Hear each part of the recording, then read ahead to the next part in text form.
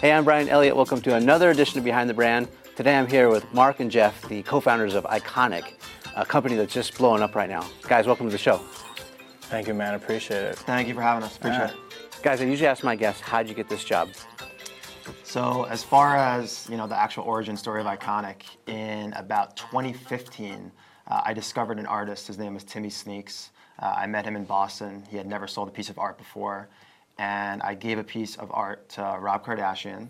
He posted on Instagram, and then Timmy's following started to blow up.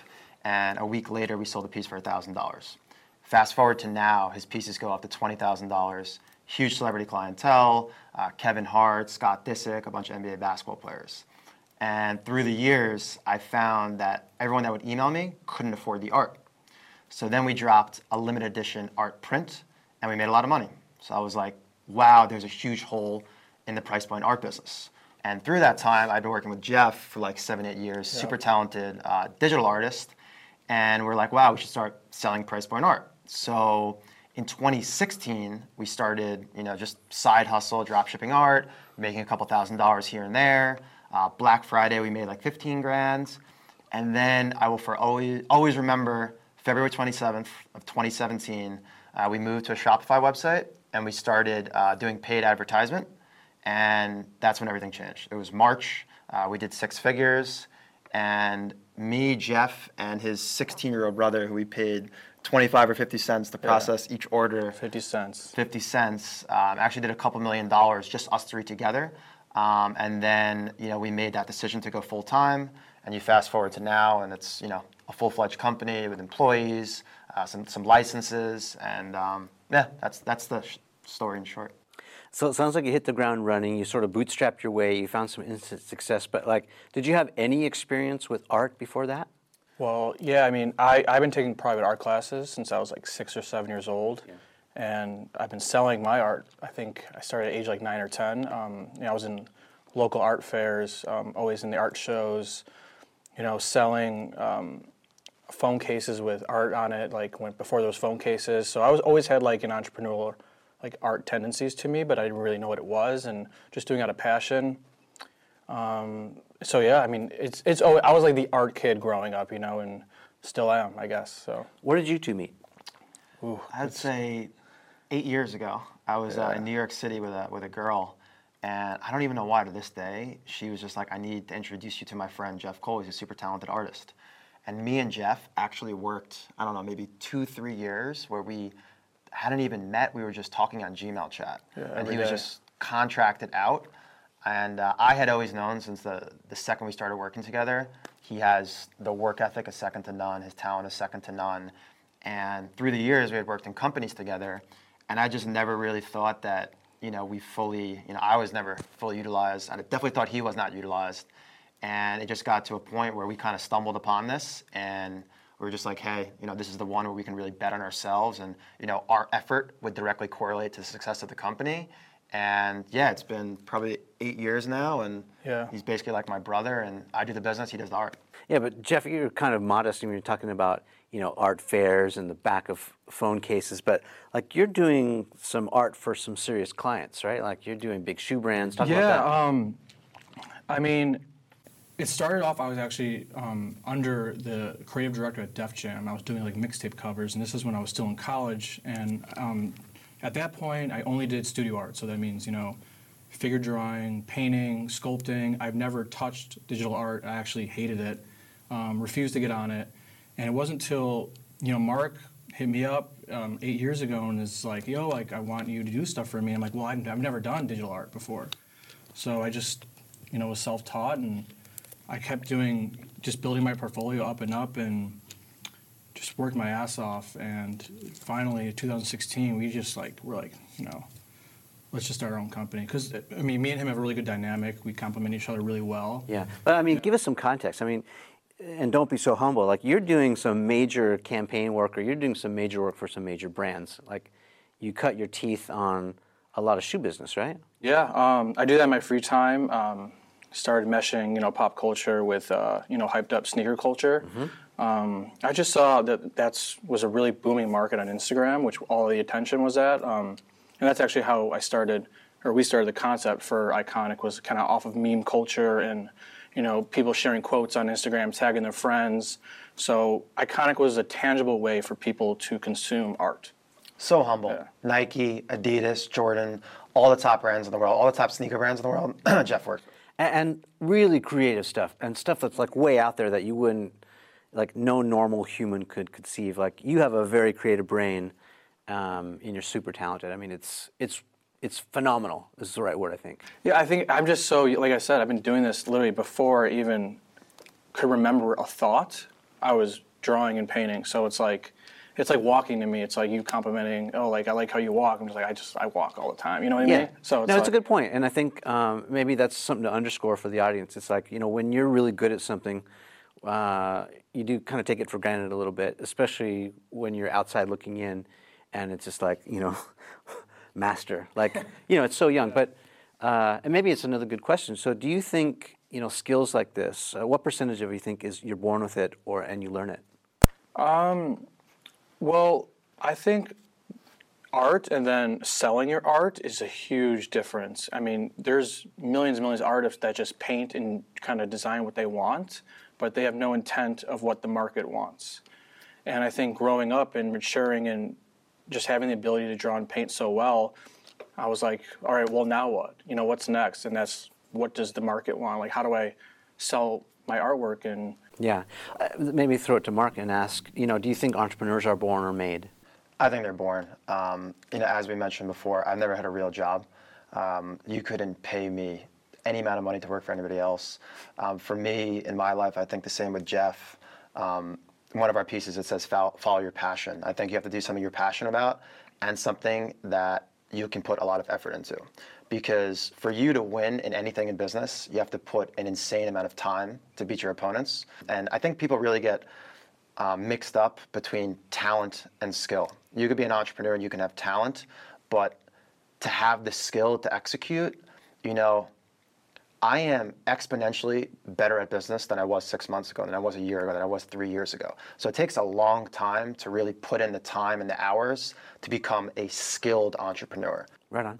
There's a quote that Henry Ford gets credited with a lot. It's like, if I would have asked the people what they wanted, the Ford Motor Company guy, right? If I would have asked the people what they wanted, they would have said a faster horse. Yeah. And yet, he revolutionized, the way cars are made, so they could be made faster, cheaper, stronger, better, and more people could afford cars. Going back kind of what Jeff said, he's like, I saw a need in the market and I met the demand. Like, so how do you reconcile kind of like staying ahead of the curve, kind of like what Ford said, like, all right, we're going to be beyond what people are normally thinking about. We're going to create something that's mind-blowing and serving your market. How do you reconcile that? I think for me, the one thing is just always staying one step ahead. I wouldn't say that we had first mover advantage, but given the distro channel of social media as like our main outlet, I truly believe that we were the first one with this price point to enter that market. And for us, there are other people that have come to the space. There are people that copy us. And for us, it's really this. We do this, and when they start copying us, we're off it. Yeah, you are uniquely you, and that's a good point. And with Jeff's art, with his imagination, his capabilities, I can see you guys going far. Let's zoom out a little bit, and for people who don't know what the Iconic brand is, let's identify it. What does it stand for? Who are you guys, and what are you trying to be? Yeah, I mean, I think the inspirational element came kind of later. Not later, but it wasn't like the first thing we started with. Like I said, there was a couple of things I noticed on Instagram that people were tagging their friends on. It was, inspirational quotes.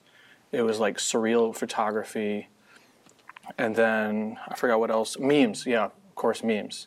And that was it. Everyone just tagged their friends and they forget about it, a second later. And I was like, there's got to be a way to take these crude images and make them tangible. People, can purchase and buy. So it started with just, what do people want and what are people liking?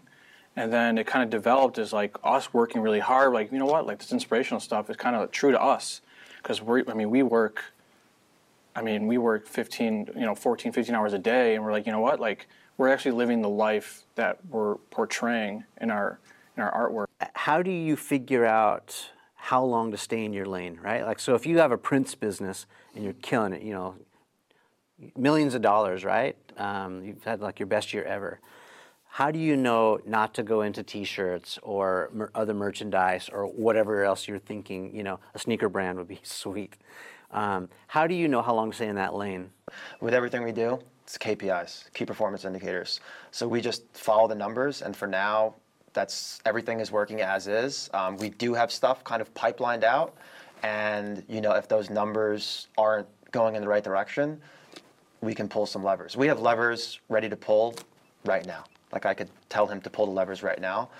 So for us, I think we've kind of staked our claim as the leader in this canvas art space, and we just want to further stake that claim. And there's just so much meat left on the bone. Like we just got some more licenses we're about to announce. We got the Scooter and Gary partnership. There's a lot of cool strategic partnerships about to be announced. So talk about that. So you're talking about Scooter Braun and Gary Vaynerchuk. What are you guys doing with those guys? They're strategic partners. So I guess with Gary reached out to Jeff to do his style guide, and he did it. And we wanted to give value first, Gary 101. So we didn't charge him. And about 6 months later, I emailed the guy that made the intro, and I was like, hey, we're disciples of Gary. Here's our last 6 months of revenue. Get us a meeting. Screenshots me 5 minutes later. Gary will take a 15-minute meeting. That 15-minute meeting turned into an hour, and then he's like, I want you guys to fly to New York.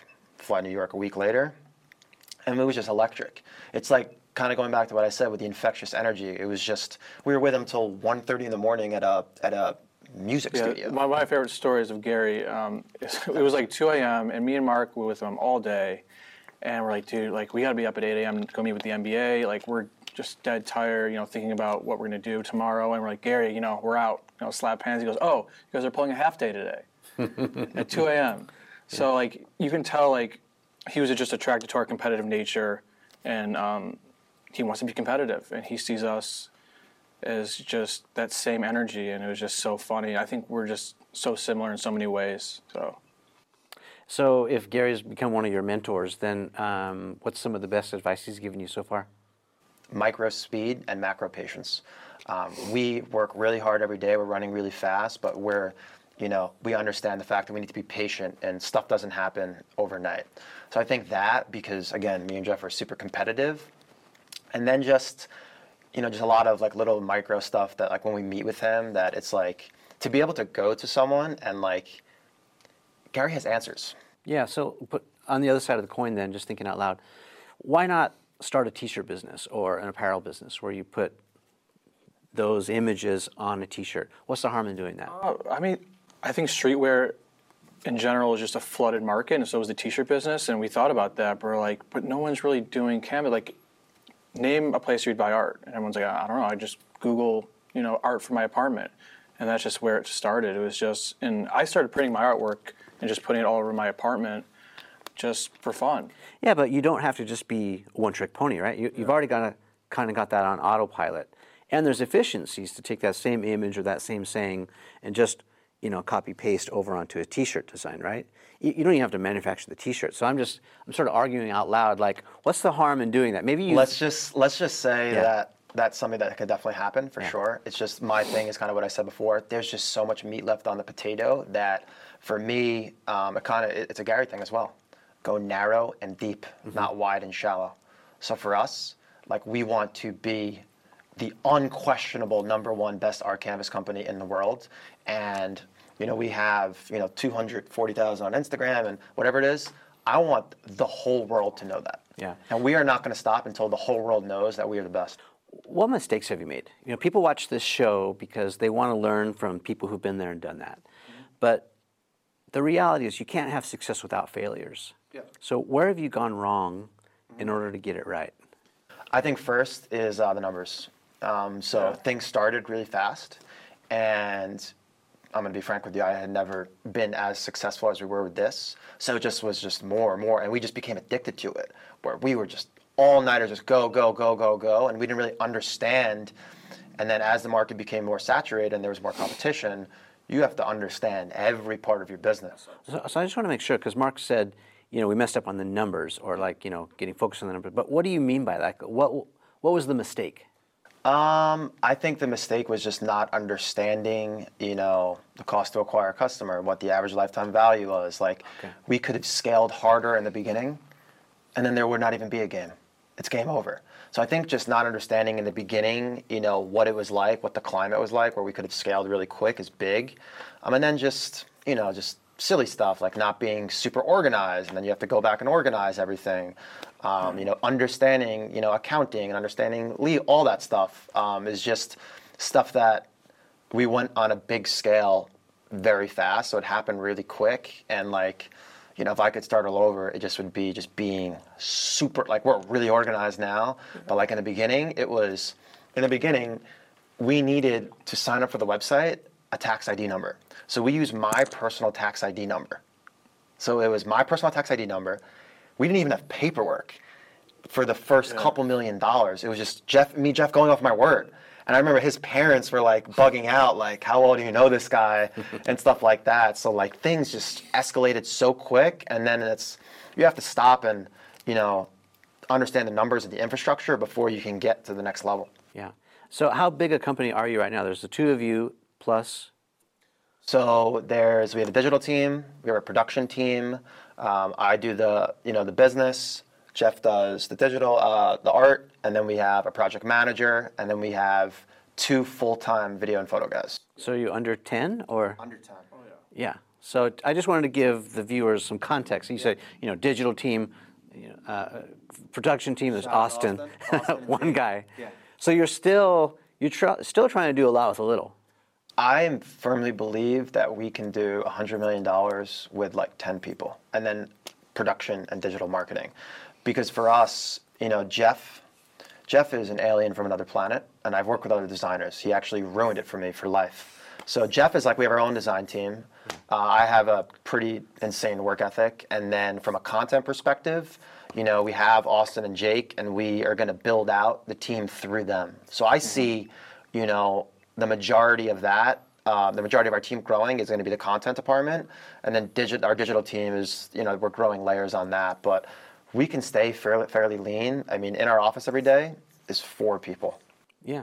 You and Jeff Bezos have the same idea. He said something like, your team shouldn't be larger than, you know, you can order a couple pizzas and feed your team. Yeah. Keep it lean and mean. I heard that one. Yeah, I like that. You're in good company. Yeah. You're on the right track. Yeah, that's definitely good company. So what else has gone wrong?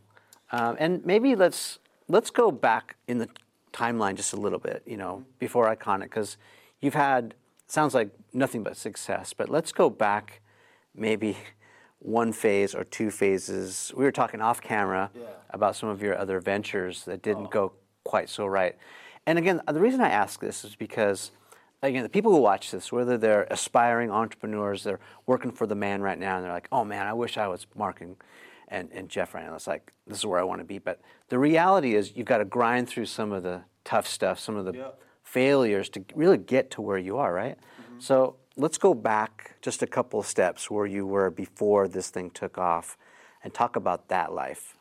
I had an insane amount of failures. You mentioned successes. There was tons of failures in there. I mean, I could just go, I'll give you a 2-year snippet, and I'll give you a couple or 3-year snippet. So and while you're talking, I'm going to imagine Jeff like at these art fairs, you know, painting faces, like butterflies on faces, and like and bedazzling the back of iPhone cases, paying his dues. So carry on. So I was 22, and I had made a lot of money in college because I was just a hustler, entrepreneur. And I remember my buddy was living in California. I'm from New York, and he's like, hey, my company, needs a LEED certified individual. It's Leadership in Energy and Environmental Design. This was, I don't know, 8, 9, 10 years ago. This is when the green movement was going on. It was huge. So I did terrible in school. 2.1 GPA, 5 years, did not care about school at all, but I was an entrepreneur in college. So I did terrible at tests. So I was like, hey, I want to move to California. I'm going to study for this test. So I study for the test. I fail. Can't take it for 2 months. I study again. I fail. I study again, and I finally pass. So 6 months of my life, I'm studying for this test. Then I moved to California. So happy. I sign a lease. A week later, I get fired. So I come to California, waste 6 months of my life, then I get fired. And I'm LEED certified, which, what even is that? And then for a year, I worked for a company doing door-to-door sales from Beverly Hills to Compton to the Inland Empire. 0 salary, all commission. And there would be days that I would drive 200, 300 miles, Inland Empire, all over the place, in my suit, and I would make no money. I once went probably 3 months with making no money. So I mean, that was just in like a 2-year window of me just eating dirt. And then my next venture, I built for 9 months. We got a LOI, a letter of intent to raise money, and my partner went away and he passed away. So I mean, I just went through just years of just hardships, and kind of like what you said, I think that the experience, I would not be who I am today, I would not be as successful as I am today if I think about those moments often. I will always remember, I embrace the struggle, because those moments, I just remember, it teaches you perseverance. And for me, there's nothing that will stop me now. Nothing will stop me now, because I just know I've been through so much shit. So that's a couple failures. Yeah, so it's a great story. And I really think with adversity, it can fall on either side of the fence, right? Adversity can either, like Nietzsche said, whatever doesn't kill you makes you stronger, or it can crush you and you're done. So how did you dig deep? How did you make it through that? How do you, what were some of the things that got you through some of those tough times? I think for me, I'm a very, very prideful person. I'm very close to my family. My father was successful. I was a successful soccer player. I was a successful entrepreneur in college. And then I came to California, and then just everything became crashing down. And I just knew deep down inside that I had the talent, and I also was starting to develop the skill that I just knew that I just had to find that right thing. Like how I mentioned, finding the passion and the effort. I just had to find something that I wake up every day early, and I am exploding out of bed. I am super excited. Austin comes running into the office. He's excited. Jeff's excited. Like it's just finding the right thing. And like for me, it was just finding the right thing. And now we found it. And now like we joke all the time that like every day is my birthday. Like every day is the best day. So I think it's finding it. Yeah. So what you're talking about is patience, and you're also talking about perseverance, tenacity. Mm-hmm. Those are good things to remember. When I was in college, doing my thing, our house got taken away, and my dad got taken away. And that really woke me up, because, I had no money. I mean, in college, you don't really have any money. I probably had like $20 in my bank account. So I had to start selling everything I had just to afford a computer, because like I said, I didn't do any digital art, and I knew that drawing and painting wasn't going to, pay the bills at that moment in my life. So I started selling everything I could. I sold my Michael Jordan basketball that was signed, which is very dear to me. It's just things that you would never imagine you would need to sell. How old were you at the time? I was, I think, 21. Okay. 21, yeah. So that day after that happened, I sold everything, and it almost just turned on a switch that, it almost taught me that life is binary. I could either, cry about it and kind of weep and basically say, well, shit, this happened, or I could, go forward and, just do everything in my power to take what I'm good at and what I love and just explode. And I think that's where my work ethic came from that day. So maybe I'll ask you both this, but I want to ask Mark first. What are you afraid of? So you're having tremendous success. Yep. What's keeping you up at night? Nothing. I love life. I'm not afraid of anything right now. You know why? Serious? Serious. I'm not afraid of anything right now. Honestly, it's we are controlling our own destiny. If we fail, it is my fault. It's Jeff's fault too, but I would say it's my fault just because I'm handling kind of like the business side of it. This is what I've wanted my whole life. I've always been in a position where I've been the number 2 or the number 3, and I haven't agreed with the guys that are running the company. There's no excuses now. It's shut up and win. So for me, I'm not afraid of anything at this point. I think, we've been financially successful thus far. We've had I consider it a small win. We are very ambitious guys, but I'm not afraid of anything. I'm enjoying the ride. I think it's gotten to a place now where people are like, would you sell the company or, take out money and all this stuff. And for us, it's like, I am loving every day where we live through the company. So like, I couldn't ask for anything else right now. So I'm not afraid of anything. Well, let me ask you for some context. So then let's go back to the days when you weren't loving it every day. Yep.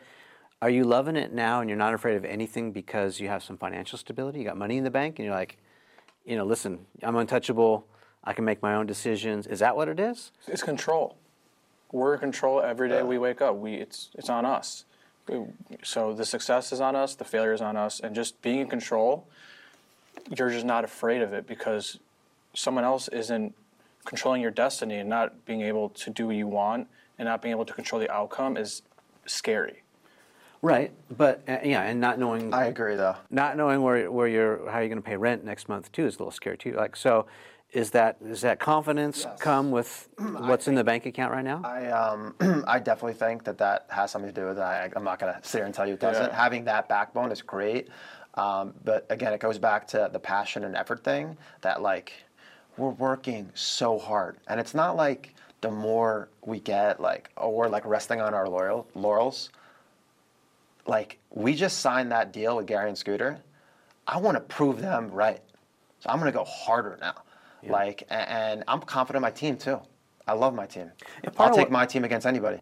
Part of what I was getting at, and really thinking about the people who watch this show too, it's like, I've been there, right? I've been there this year where it's like, how am I gonna make rent, or how am I gonna buy milk and Cheerios for the kiddos?